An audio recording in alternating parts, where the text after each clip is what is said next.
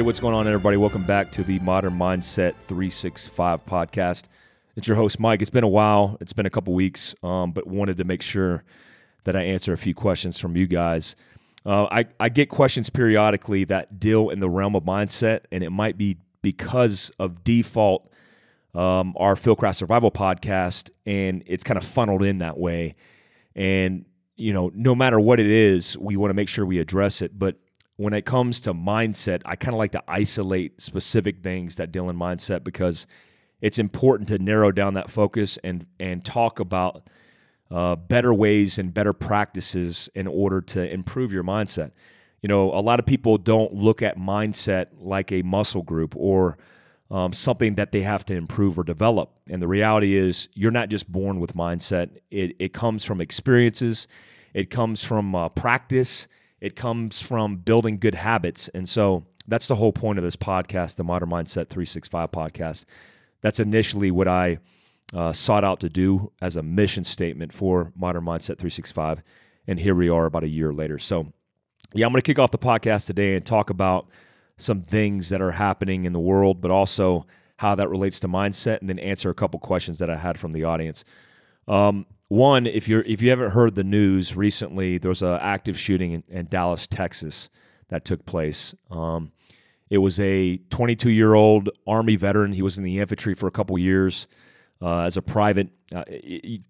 Just looking at it on the surface, more than likely he got kicked out of the military.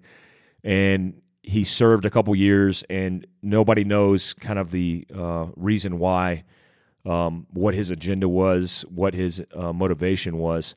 But the reality is he went to go into the federal building. He shot up the courthouse, shot some rounds, and tried to enter the federal building, and was subsequently shot and killed by police officers who were defending human life. And how that relates obviously to mindset is really important in understanding stress and survival and kind of how your brain works under stress. You know, a lot of the things that not a lot of the things, everything that we think and physiologically do after reacting to stress is evolved ancestrally and primarily through all these natural environments that we've lived in. And so, you know, this whole fight or flight mechanism, for example, I always talk about in our survival seminars. You know, when you have a fight or flight moment in time because you're reacting to stress, that's not really conducive to fighting in the technological and fine motor skills capable world that we live in today. For example, you know, thousands of years ago, when you were confronted with something natural that potentially was going to kill you, you didn't have technical things that you could do potentially that could save your life. I mean, you had gross motor movements, physical movements of more than likely breaking contact off the X and getting away from that danger, or fighting for your life with your hands or the tools that were in your hands, but they weren't really technical. Now we have firearms. Now we have different scales of self-defense in order to protect human life, and even technology. You know, just simple tasks like dialing 911 becomes more difficult when you're confronted with stress, and that's just a natural process when that cortisol, that adrenaline, all those chemicals dump into your body, facilitating your survival. And so when you think about these officers and what they did and the training that they had to be able to suppress that natural stress, those natural chemical processes that were going to counter those fine motor skills, and they had to use their brain. You know, they had to cognitively function and use their brain to make good decisions. That's something very courageous and something very important for you to understand in how your brain works. Not enough is talked about in the realm of mindset when it comes to processes or ways that people think or see or sense when they're reacting to stress, and especially when they're countering in reacting to bad guys in self-defense. I was very curious to why people in law enforcement didn't confront or ask specific cognitive, psychological, and physiological things that took place to people under stress in shootings, for example. Like, I want to know what you saw. I want to know how you felt. I want to know what your breathing was like. I want to know ways that we can improve that in training to make you more likely to survive. And that's very important to understand. And I just want to say thank you to those officers who put their lives at risk and saved human life in Dallas, Texas. A big shout out to the Dallas federal agencies and local agencies that did everything they could and were successful today. Thank goodness the good guys were successful and the bad guys lost today. So also, I want to answer a question that was asked today recently about PTSD, post-traumatic stress disorder, and how people can live with it. And, the lady who asked it in the context of her situation with her husband suffering from post-traumatic stress. And from somebody who's experienced post-traumatic stress in different forms and variations of it, I'm not afraid to talk about it. That's one thing. One thing I want you to understand is the reason I'm so open about my circumstances when it comes to post-traumatic stress is because it's different than a lot of the victims who have said they suffer from post-traumatic stress, and it doesn't have the same characteristics. And so I was always inquisitive of how my PTS was different than everybody else's. And so I'm very open and vocal about that because I want people to understand that it's not one situation or one circumstance is going to lead to one result, and what you see is what you get all the way around. It's not like that. I served 20 years in special operations and the infantry, and 8 combat rotations. I did 7 government contracting rotations to austere environments, and have spent the last decade overseas. I mean, half of the last decade I've spent in war zones or overseas, and I expect there's going to be things that I'm going to suffer from in just facing a different reality or a different routine in that life. I always equate my circumstance, and some people don't like this, but I equate it to working dogs, military working dogs. When you take a military working dog that's a companion to a human being that essentially is bred to be a pet, and then they're a war machine. They go overseas and they bite bad guys, they search bombs, they get blown up just like human beings. When they come back, to integrate them into a family life and expect them to be household pets is probably not very realistic. And so I want people to understand that in my circumstance, it's different because, one, I'm diagnosed with PTS because of TBI. Like, my traumatic brain injury is combined with PTS because I don't show the same issues as somebody else or as other people who suffer from PTSD. For example, I don't have guilt from the things that I've done in war. I understand what war is. I understand how ugly it is. In fact, when I volunteered several times over, volunteered to go in the Army, volunteered to go to airborne school, volunteered to go in special operations, volunteered for combat, etc., I had an expectation that it was going to be bad, that I was going to potentially lose my life. And I think as a whole, Special Forces, specifically in the Army, and I'll speak upon that because that's what I was, doesn't really have a problem with war. More than likely, they have an expectation and they manage that adequately, but things do happen. You lose friends, you get hurt in combat, you see bad things, and so that's understandable, for us at least. But there's other elements, like when you're on reverse cycle for combat rotations. Like, I have 5 trips to Iraq. I think every trip to Iraq, I was on reverse cycle or reverse schedule. So I didn't have a lot of time to acclimate. We just went into night ops, and then I slept during the day. Vitamin D deficient, which I am today, thanks to BioStation in Florida, which I recommend for anybody who's suffering from issues with sleeping or depression or anxiety to check them out. The link is available on my personal Instagram in my story highlight, mike.a.glover. But you're going to suffer from these things because of the pattern of life that you're living in. But that doesn't mean that you can't address them. That doesn't mean you can't communicate about them. Anyways, back to the question, which was, how do you deal with somebody who's suffering from post-traumatic stress? One, I know it's difficult. I've been in circumstances where obviously I was suffering. I was anxious. I had depression. And a lot of this was post exiting the military, which is in that transitional phase, of doing something that you've done your entire life, and then the next day you're not. I mean, I would venture to say that any job, you could work at Home Depot for 20 years, and the next day when you don't have a job and you're not working, that could be depressing. That could send you into depression. It could make you anxious. It could make you rediscover yourself, and I think that's part of what I've gone through. One, you have to be very patient with the person that you're dealing with. If you're friends, if you're family, if you're spouse, you have to be patient. If you're not willing to work with that person and be patient without being demeaning, then hang it up. Then just quit. I always tell people, like, look, if you're not willing to commit and do the hard work that's necessary and required, just walk away. Don't waste the person's time, because that person who's suffered from post-traumatic stress, and look, I'm not talking about just the military. You could be a victim of abuse. There's different variations of post-traumatic stress. It's not just inclusive to the military. And for me, generally, it remains the same on how I would deal with this.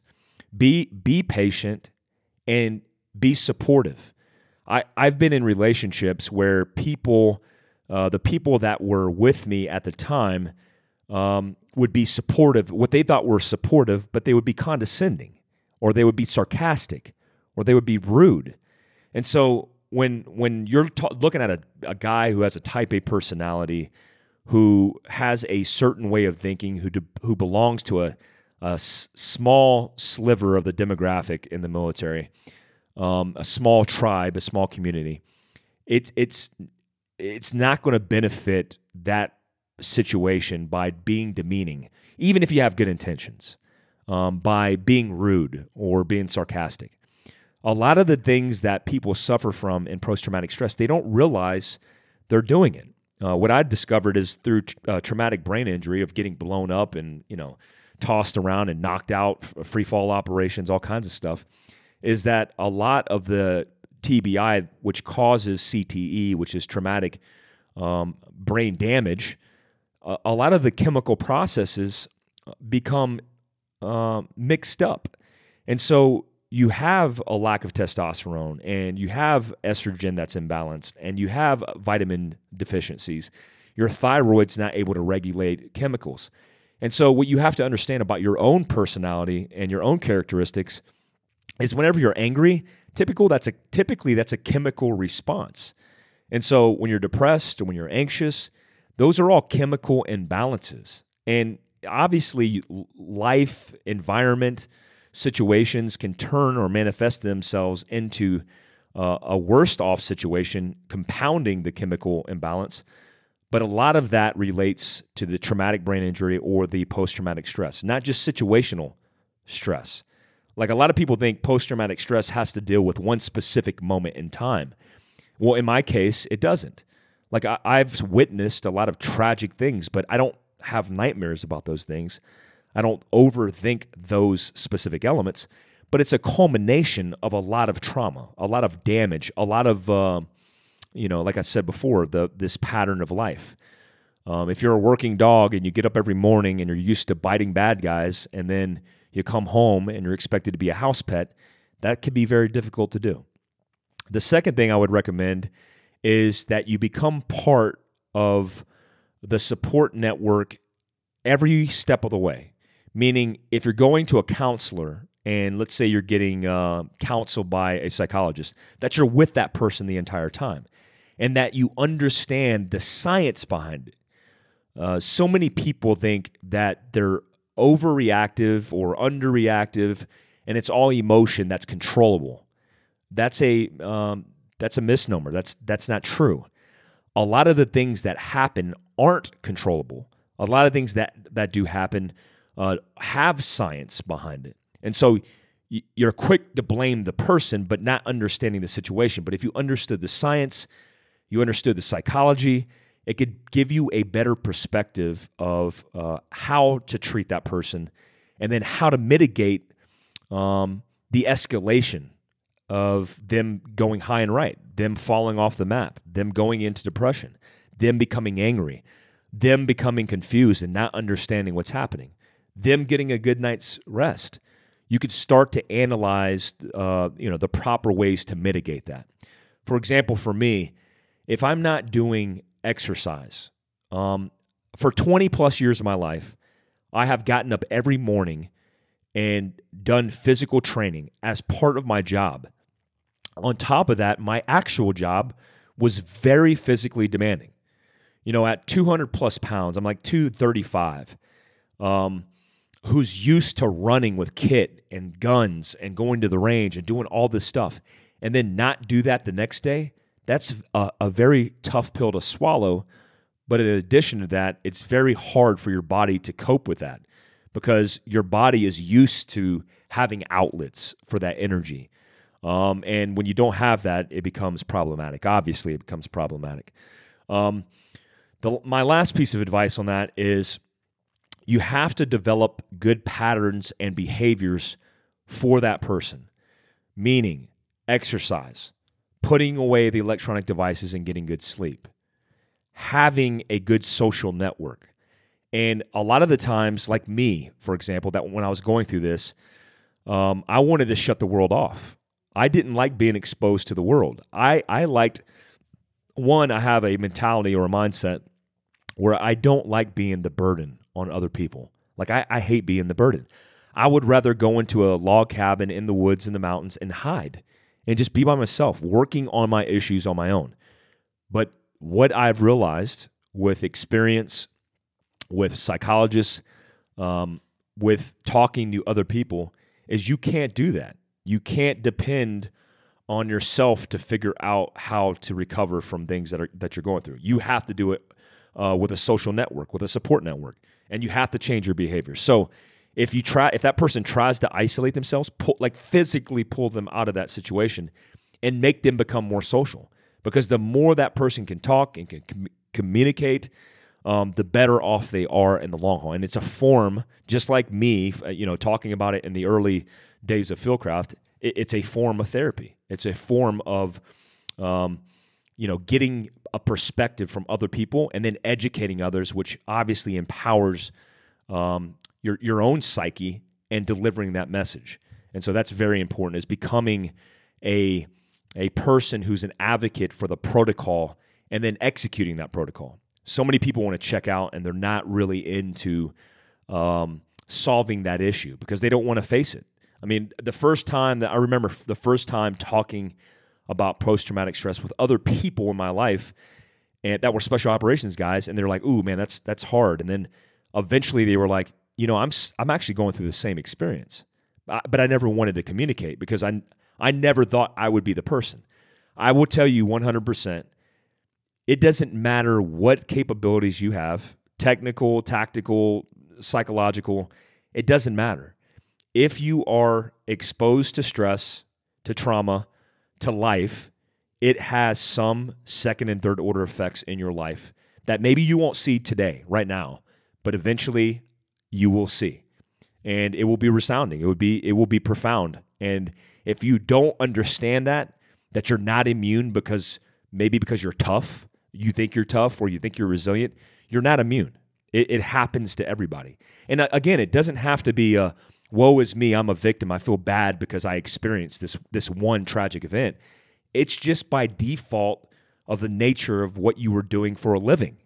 Like again, military working dog, when you go around biting people's asses, you are going to have some kind of second and third order effect later in your life, 100% guaranteed. Just face that reality. I got a question from somebody on Instagram. It says, what is the best way to process coming back from deployment? Just getting back and it's really rough. Well, that's part of it. One part of it is you understanding that there is a period of time which it's going to be rough. There's so many people who have a false sense of themselves, right? You wake up every morning and you think you are this person, right? Because you post on Instagram and you're like, I'm a tough person. I'm a tough dude because, I go out there and I hashtag like, crush everything. Well, the reality is you are instilling in yourself or reinforcing in yourself a false sense of security to make yourself feel better. And maybe that's temporary, maybe that's permanent, but the reality is you're not immune to it.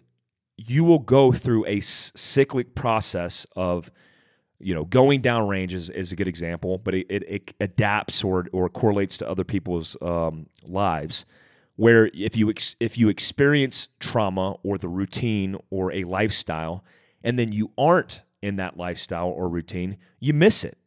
And so you look at your life. I used to come back from deployments, and I look at my life, and I go, my life is boring. Like, this life sucks. Like, I would so much rather be on a gun truck, on a Mark 19 in the mountains of Afghanistan, eating an MRE, sleeping underneath my truck, than be in this cozy bed in this nice house in the country. And, you would think that's psychotic. That's crazy. And to an extent, it is. But that sense of community that you get from warfare, that sense of tribe, that sense of belonging, that sense of purpose that you get from warfare, from deployments, it can't be duplicated in civilian life. It's just not. It's not possible. The best way, the start point is understanding that what you're going through is normal, that it's a process, that when you come back, you are mourning. It's literally a psychological process of mourning. You come back, you're going to go through this state of depression, this state of anxiousness, this state of not finding purpose in your daily routine. That's what's going to happen, but it's okay. As long as you understand that there is going to be light or an end state to your recovery. And that ultimately takes time. The best way to deal with it and manage it on the day-to-day level is building great habits. One of the best habits is getting a good night's sleep. When you get a good night's sleep, that's going to set you up for success because you're going to be psychologically set up in infrastructure because you're not tired, not falling off, you're not easily agitated, you're not angry, you're getting good sleep, right? So you're set up from the get-go. 2, exercise. You exercised every single time you were downrange. So you have to continue to implement that routine of exercise. 3rd, and I talked about this the other day, and I always I want to reinforce this, is either communicate to people to get different perspectives, which you're doing now. You're asking the question, or listen to podcast. The reason I say listen to podcast is because when you listen to podcast, you get another person's experiences, and then you could apply that perspective to your own life. And the only other way to get that is by communicating in a group of people where they say, hey, I had a similar experience, and this is what happened to me. But if you can't get that because your social network isn't built like that, then you could listen to people in podcast.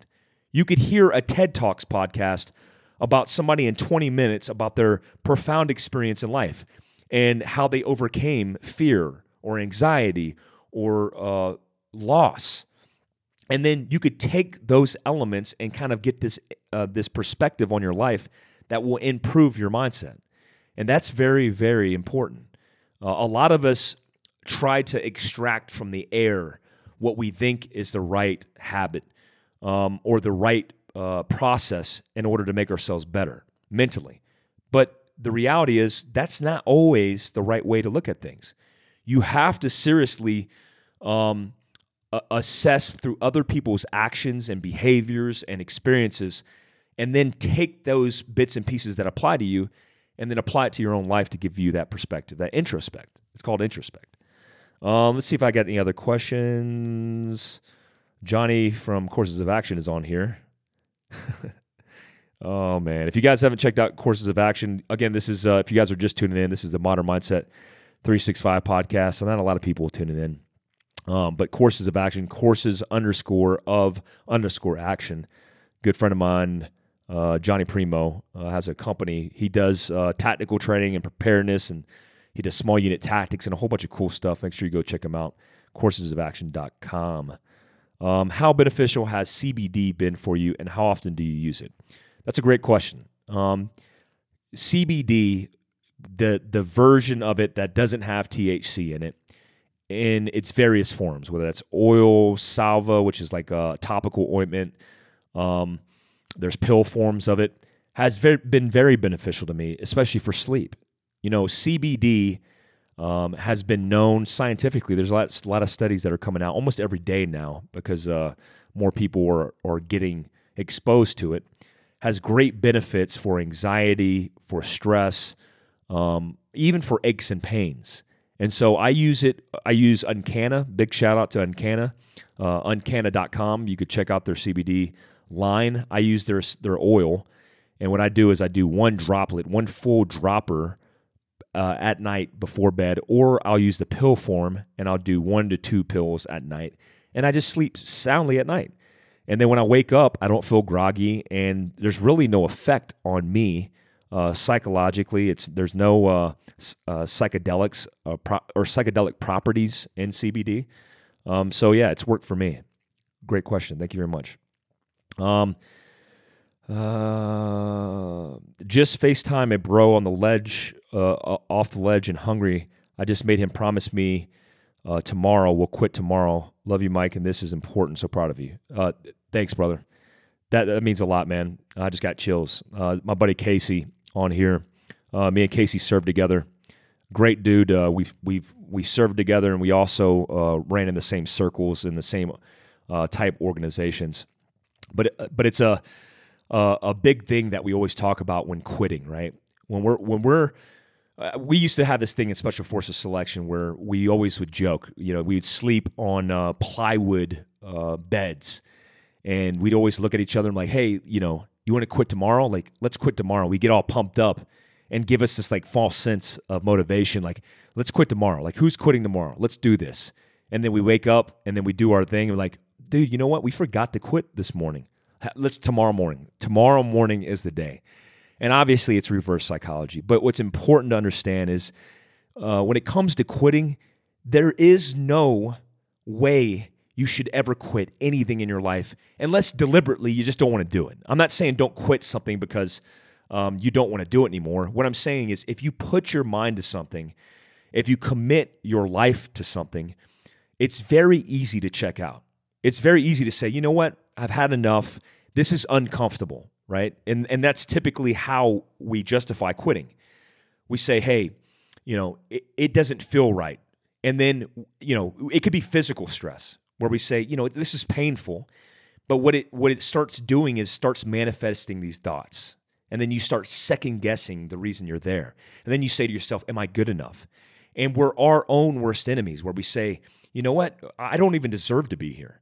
And then what you do is you degrade yourself because, we are our own worst enemies. And then by the end of it, you're so beaten down that the only thing you have left is to say you quit. But I will tell you from experience that I've seen people around me quit. I've had buddies of mine commit suicide. I've had friends of mine who have been on the edge and wanted to quit and wanted to take their lives. I've had guys who went through a tough experience and they quit. I've had buddies who have been in relationships, lifelong relationships, who said, I'm done, I quit. And I will tell you that, one, when you get to the point where your mental health is compromised and you decide that the only thing left is to check out and you've justified those means, the only thing you're doing is destroying the lives around you because so many people care about you, so many people love you, but you don't remember that because you're so wrapped around what you think you've done wrong. And there's no coming back from that. Two, when you quit, you could never take that back and you will regret it for the rest of your life. I promise you that. I promise you that if you quit, you will always regret that for the rest of your life because you'll ask yourself, like, why did I quit in that moment? And then you might justify it, right? A lot of people are good at justifying it where they say, you know what?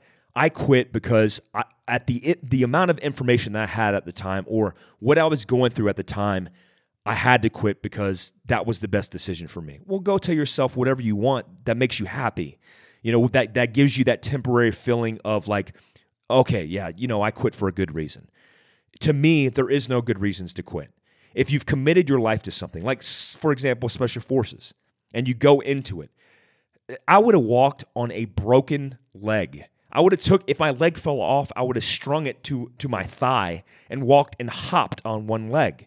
Because in my mind, I told myself, you have one opportunity at this.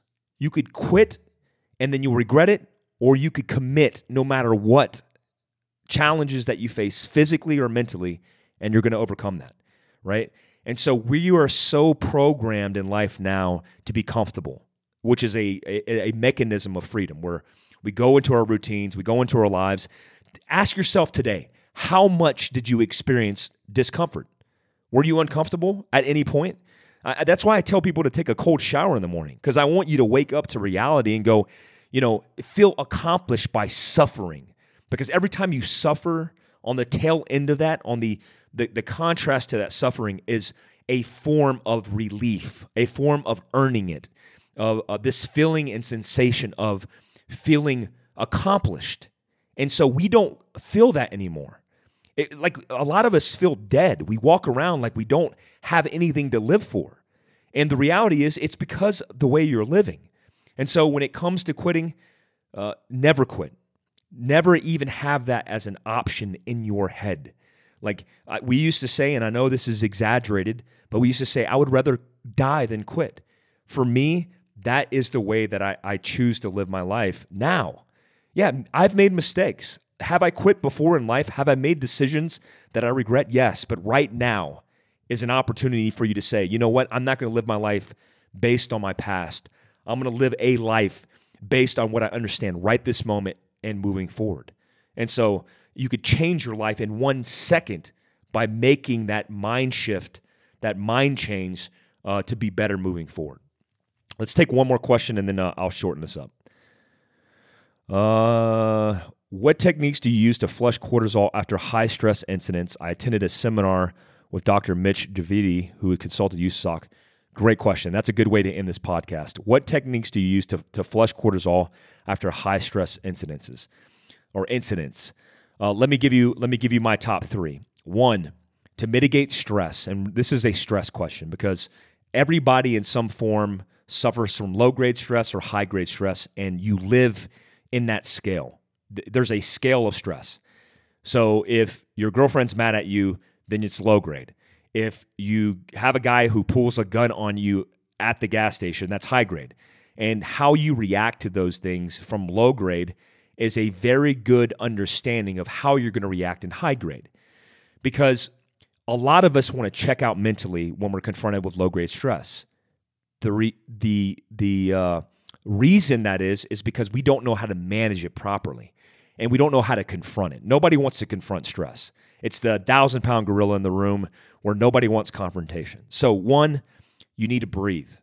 Breathing is a mainstay and a fundamental in getting through stressful situations. Why? Because when you're confronted with cortisol, when you're confronted with adrenaline, when you're confronted with stress, your body, your natural mechanisms are primarily engaging you to suppress your breath, to save your organs, to save your pump house, to retain oxygen for your life, for the core of your life. It's not advantageous in survival for you to be able to have oxygen for your ears, for your eyes, for your hands. And so auditory exclusion is a great example of that. So chemically, these processes are happening, and if you don't breathe consciously, meaning you're aware that you're breathing, you won't do it naturally. In fact, you will suppress your breath.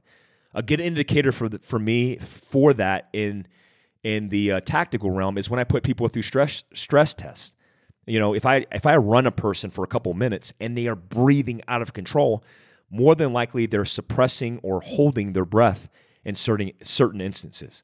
Combat breathing. I just talked to a buddy of mine, Lou, who's a retired 10th group guy. He graduated in the 80s and 90s, retired in the late 90s. He was taught combat breathing in Special Operations by Special Operations Command. Combat breathing, or breathing period, consciously will mitigate your stress. It will lower your heart rate. It will allow you to be in a better state of mind consciously for you to make better decisions. The second thing is positive affirmation. Everybody here who's listening to this, all 40-something of you, beats yourself up every single day for no damn good reason, right? You say to yourself, like, I'm too fat. I'm not strong enough. I have acne. I'm ugly. I hate myself. And you constantly scroll on Instagram comparing yourself to the rest of the world that's filtering the crap out of the pictures and who has nothing to do better than work out or live epic lives because, they got the money or whatever it may be. So one, stop comparing yourself to other people. But two, have the mechanism in you to positively affirm your identity. This self-esteem orb that lives in your chest, your survival can be grossly affected by the disruption of that orb. Let's say you tell yourself you're the biggest piece of crap on the planet. And there's people that do that every single day who go, I'm not good enough. I freaking suck. Do you think that's going to benefit you in being resilient and being in the right state of mind to survive high-grade or low-grade stress? Probably not. I don't think anybody on the cusp of winning the gold said, I suck. I'm probably not going to finish this and land this. Let's see what happens. And then they win gold. That's not how it works out. They typically do that, and then everything falls apart for them. So positively affirm your identity by saying, you are the best. You are good to go. Everything is okay. If you do that, you'll be better off for it, I promise you. The last thing is staying conscious, which means breathing. If you breathe, which is number one, by default, you are staying conscious and on the forefront of your mind. When people are confronted with stress, they want to check out, right? They don't want to be on the forefront of their mind because they don't want to face reality. But when you do so, you're unconscious. Again, on the high-grade version of that, let's say a dude pulls a gun on you and you panic. You go to your gun and you don't know what to do. You become unconscious. You're in a fight or flight mode and you never become conscious, meaning you never become aware and assess the information that's around you using your senses. You never look, you never listen, you never even smell. And then what happens is you're not really readily available to observe or take in information, so you can't make good decisions based off that. So what happens? You panic, you go into the fetal, you cry, you whimper, you go into shock, whatever it may be. The low-grade version of that is the same thing. When confronted with stress, what do you do? If it's low-grade stress, what do you do? Well, if you check out every single time, what do you think's going to happen long term? What do you think's going to happen? Stress doesn't go away. You don't eat stress and then you crap stress and then it's gone forever. What happens is it accumulates. It stacks. Boom, boom, boom, boom, boom. And then what happens when you accumulate stress? Yeah, you lose everything. You make the worst decision ever. You go off the rocker and you do something egregious. You yell, you scream, you run away, you freak out, you panic, you do all this crazy stuff because you've accumulated all this low-grade stress. Low-grade and high-grade and everything in between matters. And how you do that is by understanding you have to stay conscious. Two ways to stay conscious. One is breathing. The other is communication to yourself. Yes, communication. A real good book I read talked about being the passive observer and mindset and mental health, meaning you're going to have this subconscious voice. It's the same voice that says you're a piece of crap, right? It's the same voice that goes, you're not good enough. Well, by lucky for you, you have an observer in that room who's able to witness. It's called the witness that could say, okay, I just called myself a piece of crap. That's interesting. Well, let's just see what else happens. You don't need to confront the subconscious voice. You don't need to go, hey, subconscious voice, don't say that, say this. Don't do that. Just see what happens.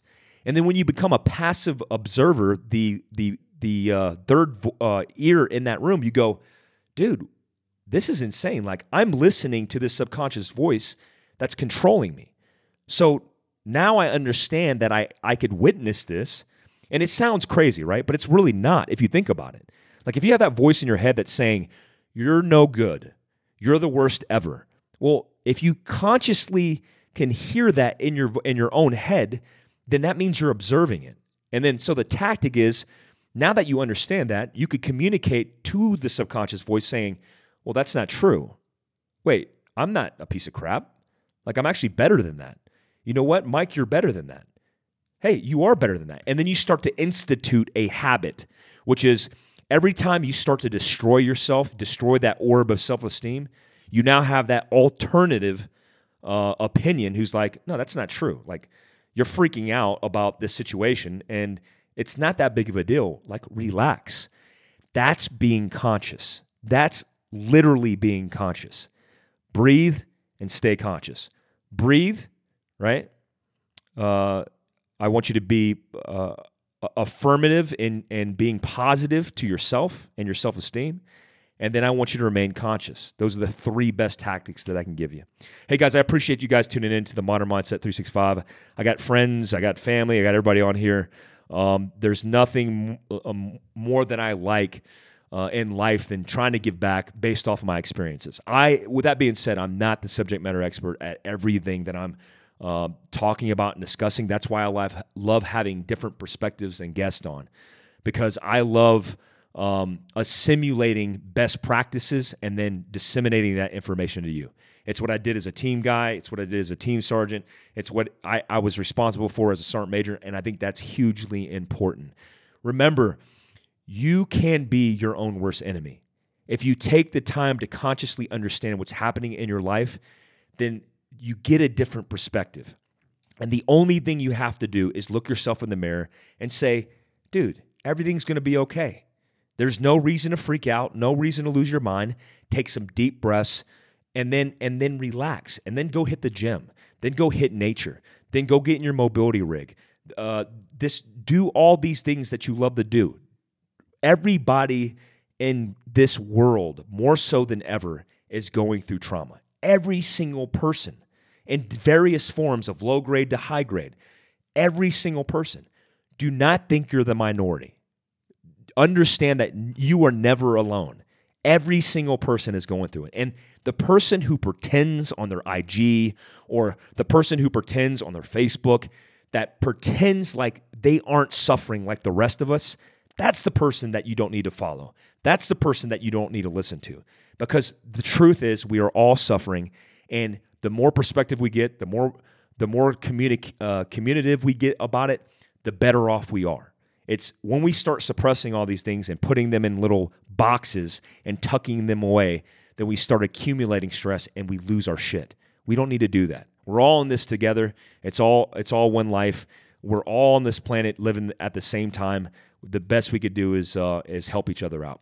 Hey, guys, thanks for tuning in to the Modern Mindset 365 podcast. Again, if you guys like this podcast, make sure you listen to the Fieldcraft Survival podcast.